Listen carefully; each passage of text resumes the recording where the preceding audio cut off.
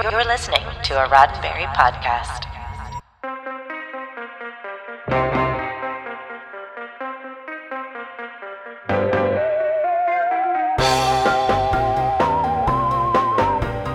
I'm Earl Green, and this is your Sci-Fi 5 minutes of science fiction history for January 11th, the anniversary of the first airing of The Night Stalker as the ABC Movie of the Week on this day in 1972. It not only proved to be an extremely successful made-for-television film, but gave viewers their first taste of the iconic Darren McGavin as a down-on-his-luck newspaper reporter in Las Vegas by the name of Carl Kolchak, who happens to stumble upon the story of a lifetime when he realizes the town is being plagued by an actual vampire. Kolchak is a character that McGavin would reprise in a follow-up film the following year, and then a short-lived TV series the year after that. We touched on the weekly series Kolchak the Night Stalker on the September 13th, 2022 edition of Sci-Fi 5, and mentioned how Kolchak's creator, Jeff Rice, was able to turn his then unpublished novel into one of the highest-rated TV movies of its time, thanks in no small part to the teleplay by Richard Matheson. But others can claim some credit for The Night Stalker's success too, starting with its producer, the late Dan Curtis, who you might know better as the creator of the cult favorite soap opera Dark Shadows back in 1966 for ABC, which stayed on the air through 1971. Curtis also directed 2 theatrical Dark Shadows films in 1970 and 71, which is why when he received a phone call about directing The Night Stalker, he almost passed on the project. But when he learned that the teleplay, originally titled The Kolchak Tapes, was written by Matheson, one of his favorite writers, he changed his tune.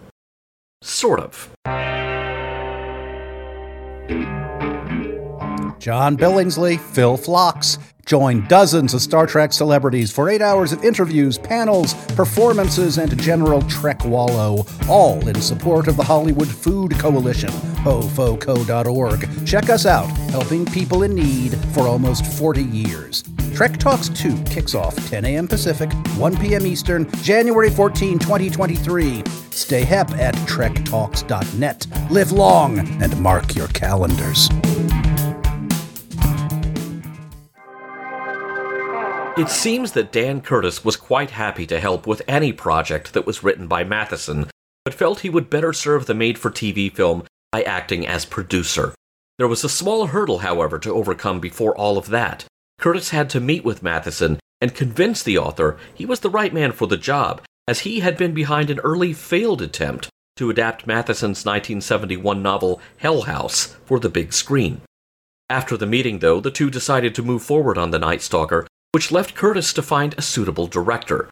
Enter John Llewellyn Moxey, who the producer had met a few years previously in England when he planned on using a Rod Serling-written teleplay for a Dr. Jekyll and Mr. Hyde TV movie. Those particular plans fell through, but Curtis felt the director was perfect for this job. John Llewellyn Moxey, before the Night Stalker television film, had worked on such projects as The Saint and The Avengers for the British-based ITV network, to name just a few.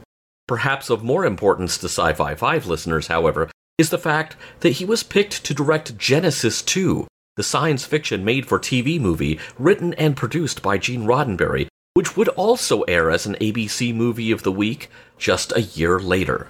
With Jeff Rice's original manuscript as source material, Richard Matheson's teleplay, John Llewellyn Moxey's direction, and Dan Curtis's guiding hand on the production in place, to say nothing of the exceptional performance by Darren McGavin and the rest of the cast, including actor Barry Atwater as the vampire murder suspect, a role he played without speaking a single word during the entire movie. The Night Stalker made history on this day in 1972, proving that horror and humor can make a powerful pair when mixed correctly. Modern-day horror directors, please take note. This has been 5 minutes of science fiction history, your daily Sci-Fi 5 for January 11th. Sci-Fi 5 is produced by Roddenberry Entertainment. This is a Roddenberry podcast. For more great podcasts, visit podcast.roddenberry.com.